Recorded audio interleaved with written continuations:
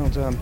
Well, Rory, very well done. You're dripping wet here because it's warm, isn't it? P5, well done. Thank you. You happy with that?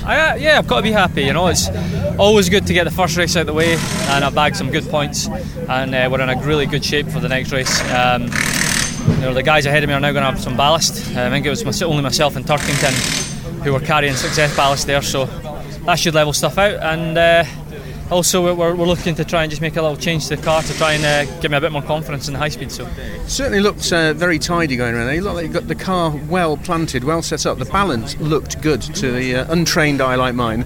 It did. It was feeling good. Can always improve.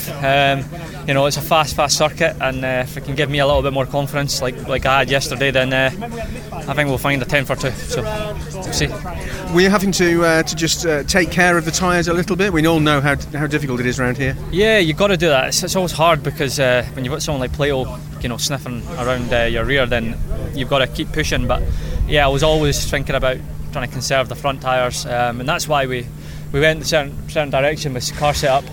It was to try and help the front end last, and so enough said about that. But anyway, everybody here's in t-shirts and watching. It's overcast and humid, but it is of course so much hotter in the car. It's hard work, that, isn't it? It is. It's a really intense lap. It's very fast.